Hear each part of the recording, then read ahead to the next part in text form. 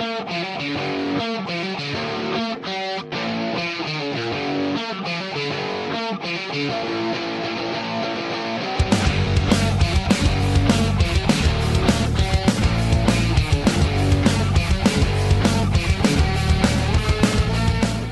and we're live.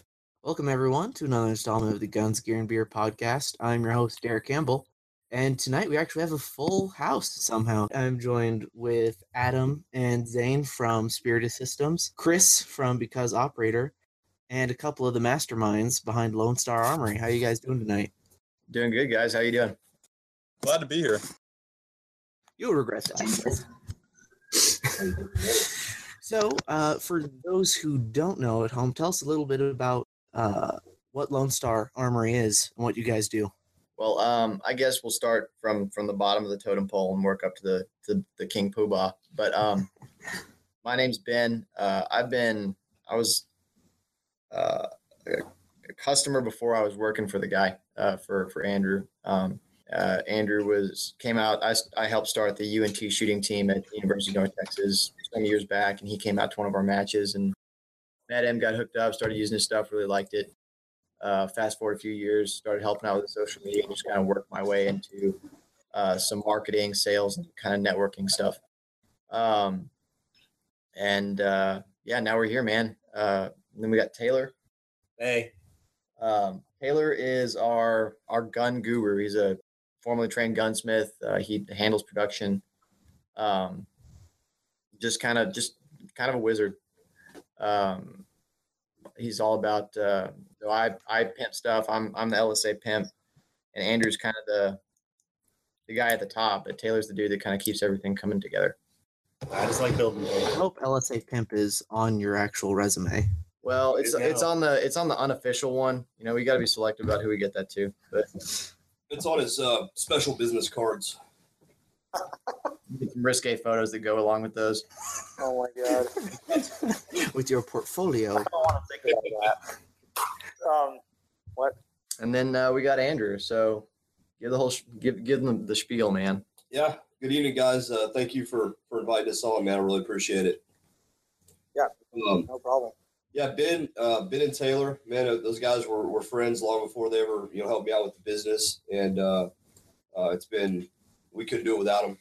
Man, they both are experts at what they do and really, kind of help make my job a little bit easier. Lone Star Armory, we started back in 2006. So it's been, 11 years now we've been doing this. I started building guns when I was still in the Army. And just started it kind of as a side business. And when I got out in 2009, we just took it full time, and it's been growing from there.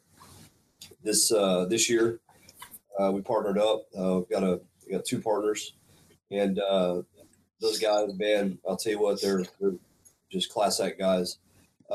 We've got both of them. One of his specialty is manufacturing and machining.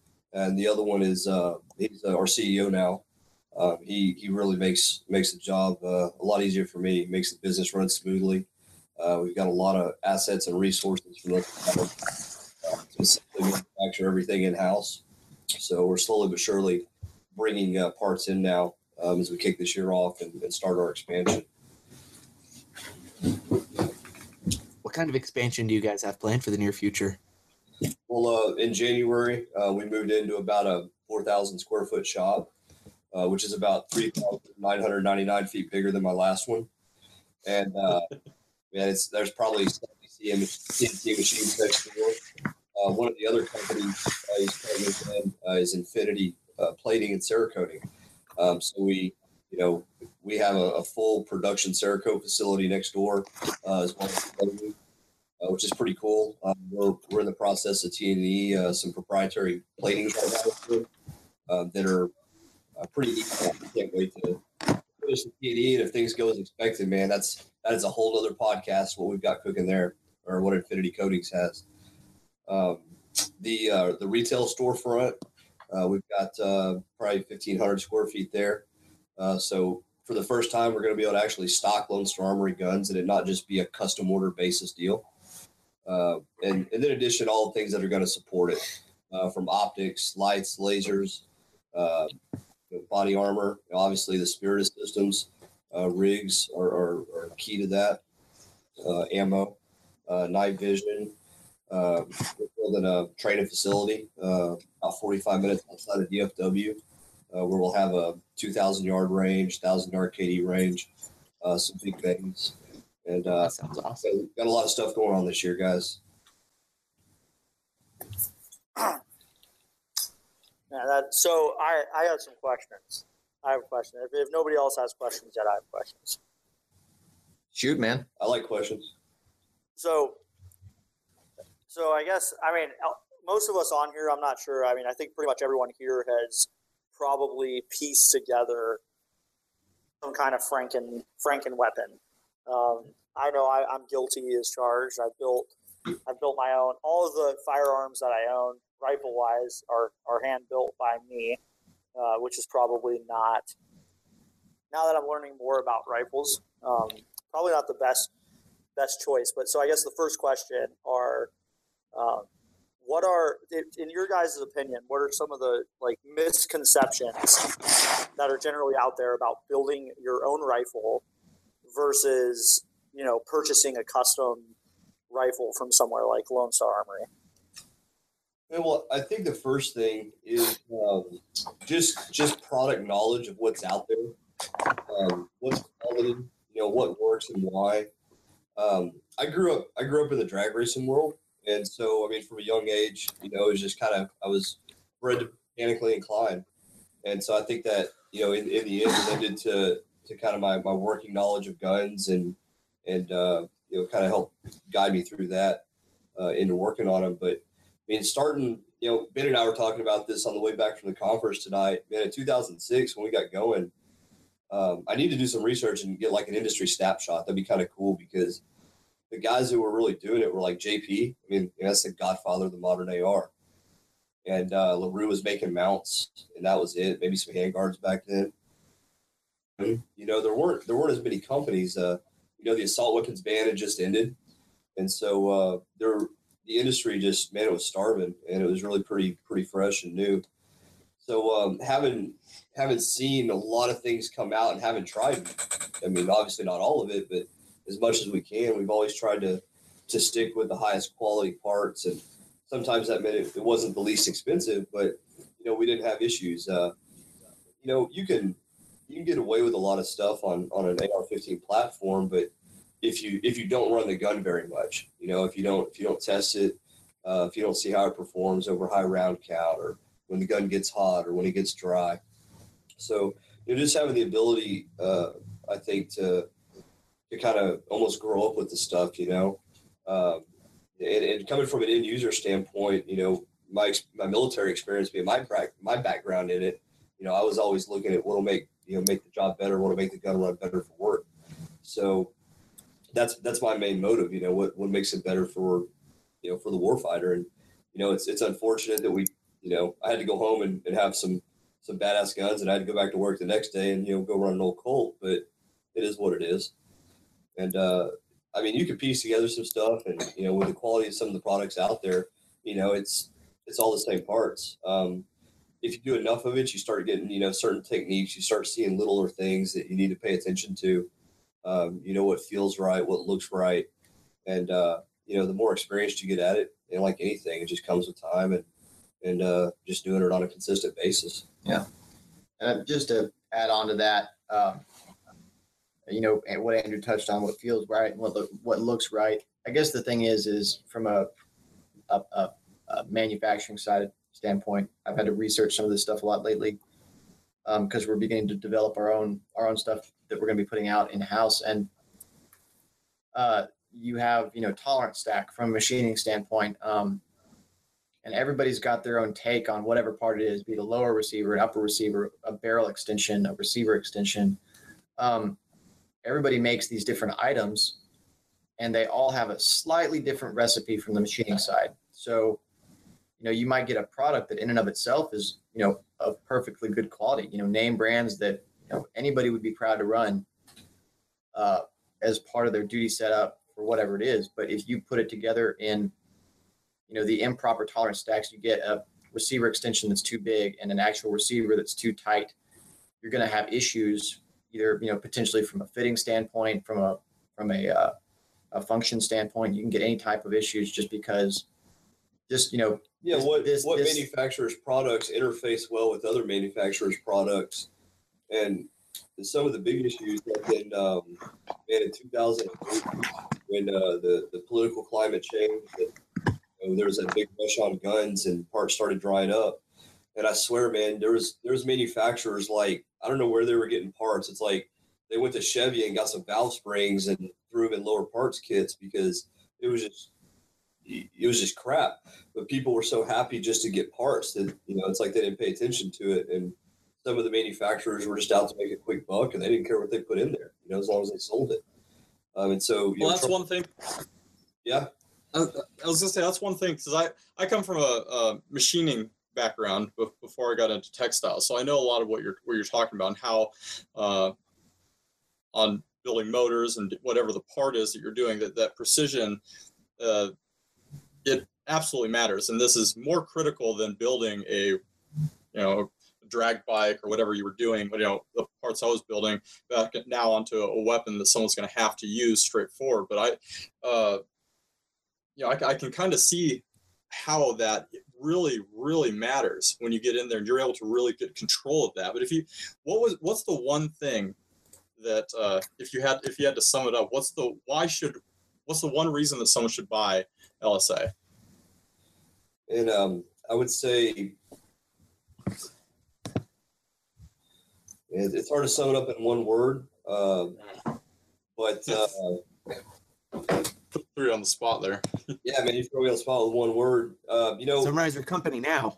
Consistency, quality, obviously, but just the fact that we stand behind it. It was, the only, I always say that it's great to have a lifetime warranty, but the best warranty is one you don't have to use. But bottom line, man, we're here, to provide support for the end user, in whatever aspect that's going to be. There you go. What do you see in the future of the custom AR-15 industry now that the gun rush has settled down and people aren't as worried about losing rights as they were a few years ago? Yeah, I've seen a couple of things. One, everybody that went out and bought a strip lower and threw it in the safe just in case.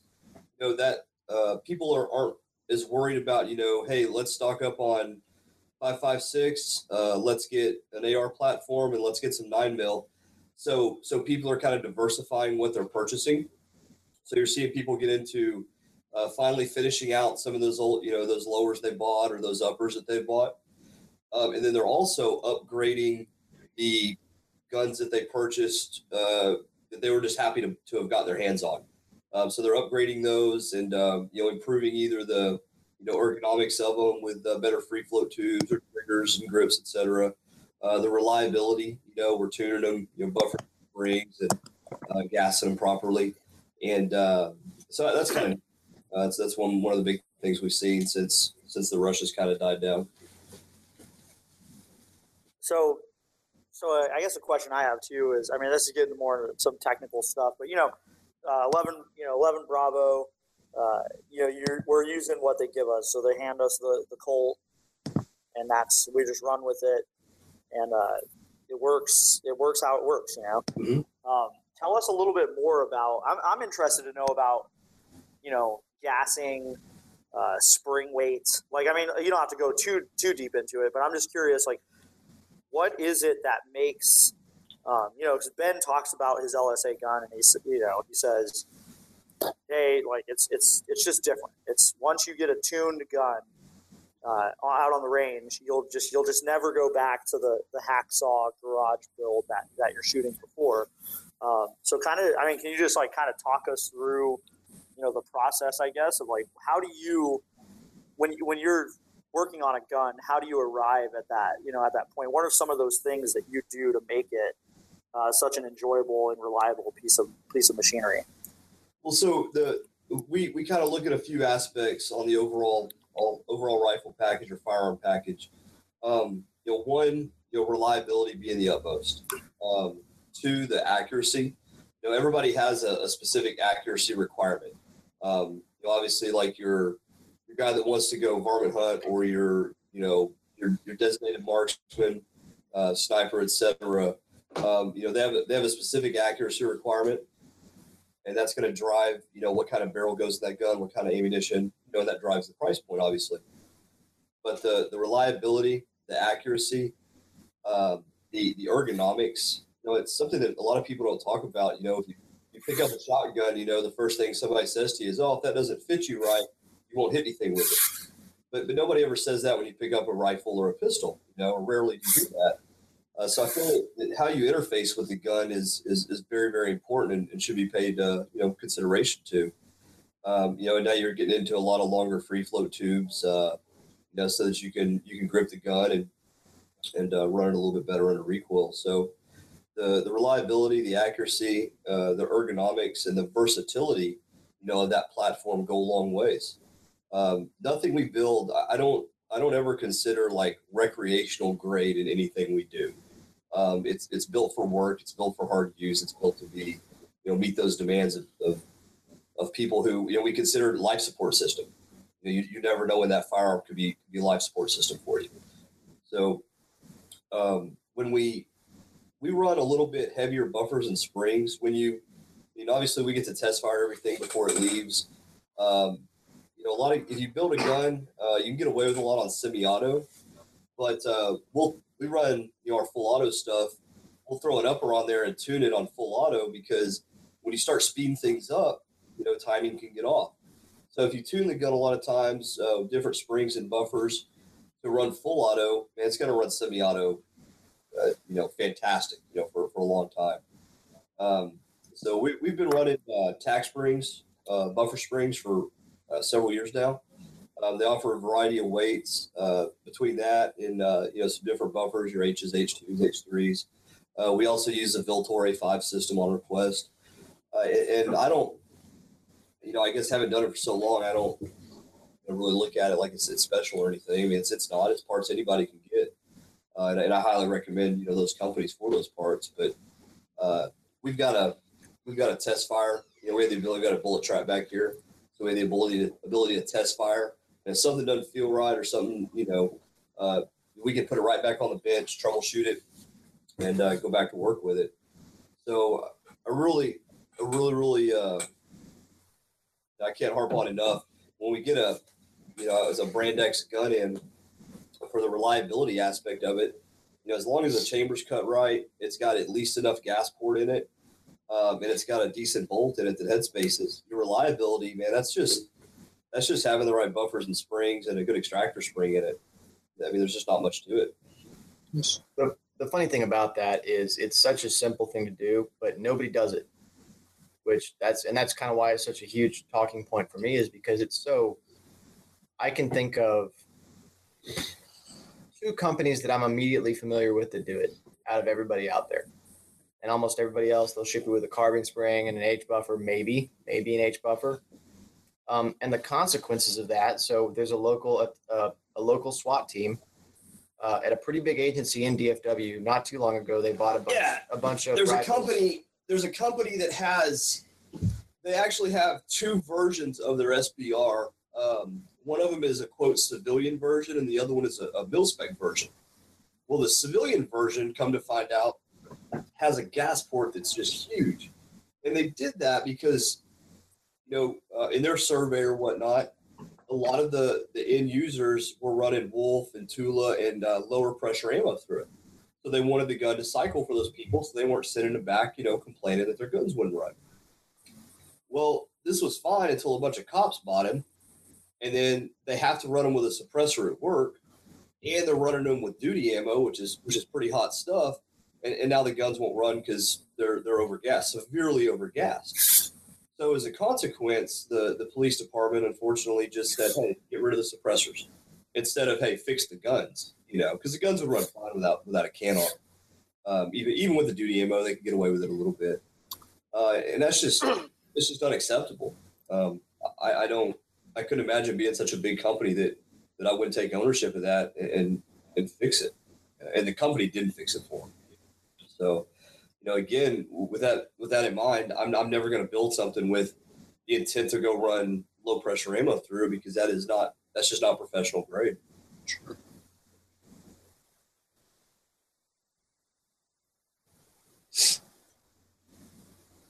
That is awesome. What are your opinions on the adjustable gas blocks? I've heard mixed reviews from various people on them.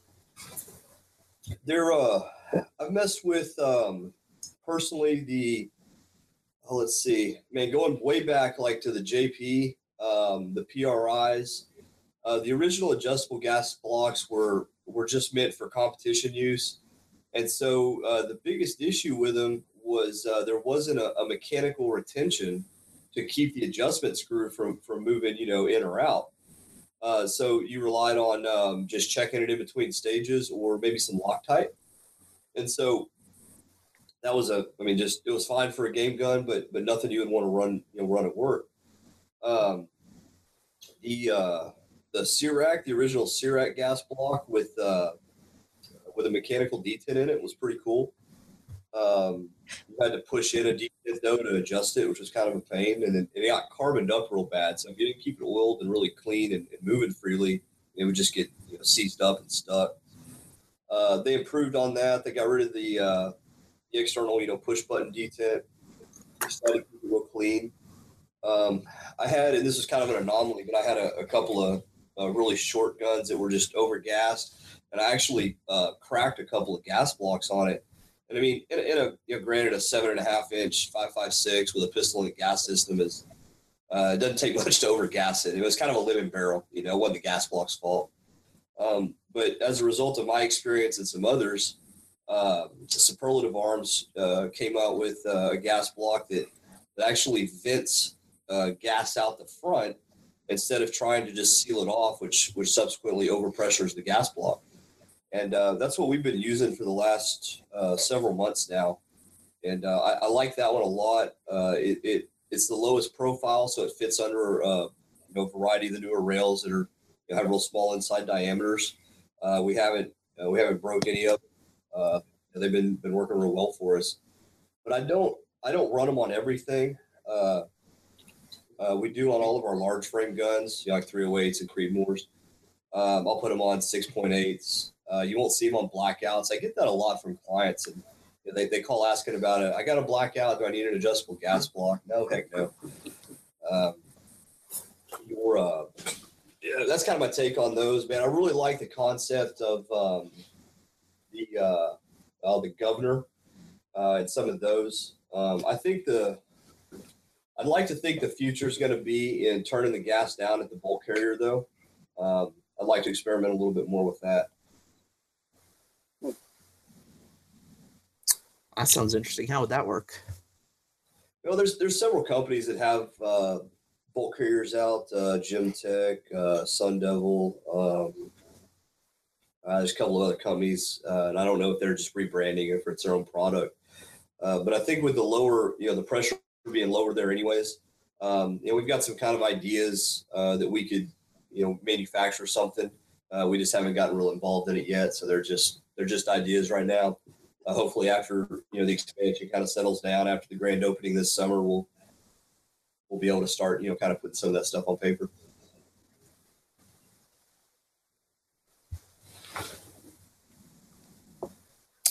What is everybody in here running? I mean, well, first off, let's start simple. Barrel length. 10.5. What's everybody got? I mean, I know Canada up there, freaking. He told us all about his ability to just own whatever barrel length he wants. Gun laws. Here we go. 12.5. What's the mission? What are you doing with it? Look cool on the internet. Yeah, that's the total mission. 4 inches. Look sexy on the IGs. 4 inches. So 12.5. You said. Yeah. So I think down NFA laws aside. I think if you just said, hey, what's your ideal carbine, barrel length, I would say 12.5 with a can on it, or plus a can. I just think that you can still run a rail for most, average sized people. You can run an 11, and 3/4 inch handguard. So you don't really compromise your optimal, firing grip on the gun. You still get enough velocity out of it for most, for proper bullet expansion out to most, most ranges you're likely to be, shooting stuff at. It's still compact and handy in a vehicle. So for me, 12.5 inch is probably the ideal carbine. Yeah, that's what I've always heard from everybody. And, I had a 12.5 Noveske before I got a 12.5 BCM. I was looking at a Mark 18, but before you got a 12.5 LSA. There you go. Oh, Do you guys distribute in Canada? Like, do you have a distributor set up here? No, the export thing has been actually kind of the talk with me and my partners here the last couple of weeks. And so I don't, you're the first person I've talked to that might actually know something about that. Maybe just throw it in a UPS box. They won't know. Yeah. I mean, I got a FedEx box, whatever. Throw some Listen, there will be none of that talk on this podcast.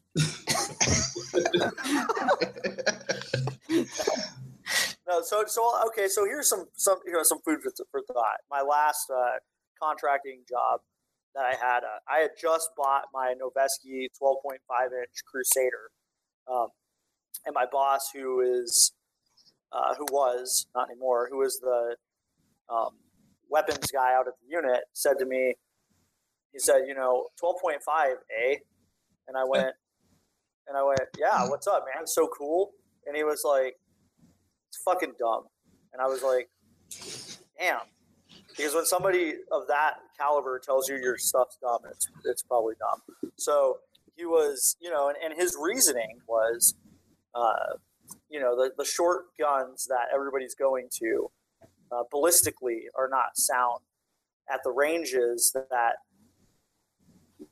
requires you to be able to shoot out to. And that it's an interesting, I think there's been kind of a paradigm shift since he told me those things. But well, I think the other caveat to that is what ammo are you getting to use? Exactly. Yeah, exactly. What I could use, as a civilian is vastly, different performance-wise than a M855. So, that's kind of the other factor for me. Sure, and I think that probably plays into it.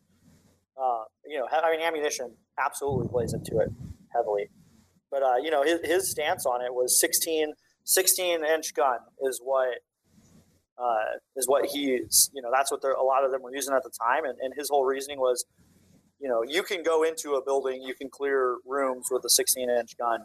And and people in an urban environment and vehicles and stuff like that would say, well, I'm in a vehicle, I'm in an urban environment, and I need to have this really short barrel. And his thing was, you're going to step outside, and it's going to, the next engagement is going to be at 300 plus meters. Are you going to be able to reach that?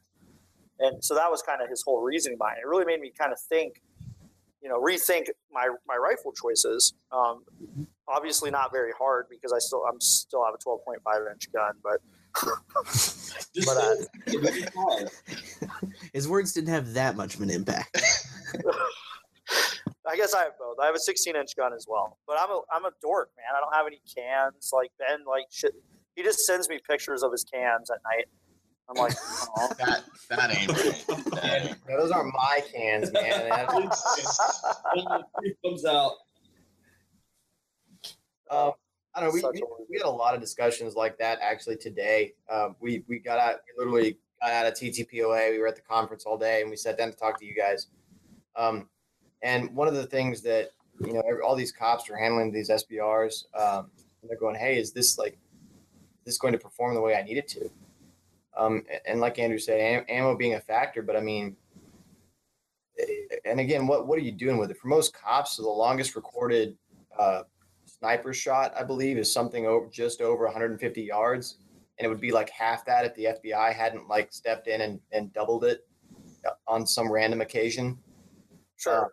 But I guess more so though, his point wasn't necessarily, are you going to be able to shoot? Because Zane and I went out in Utah and we're shooting, 200-300 meters with my 12.5. I mean, no problem, right? Yeah. But ballistically, Yeah. And I think that's maybe something that needs to be talked about more than just like, hey, my rail is really cool. It's like, coming from the snipers, I know ballistically, what happens when we're talking about terminals, right? And we're talking about the wound cavity that this round is actually going to make. Yeah. And is it going to be effective, or is it just going to be hitting somebody and like pissing them off? I mean, maybe it's, and you're right. I mean, there's factors there with like police. What is it really? How far can they positively identify a target? Well, where they can actually engage them. So that's all valid points.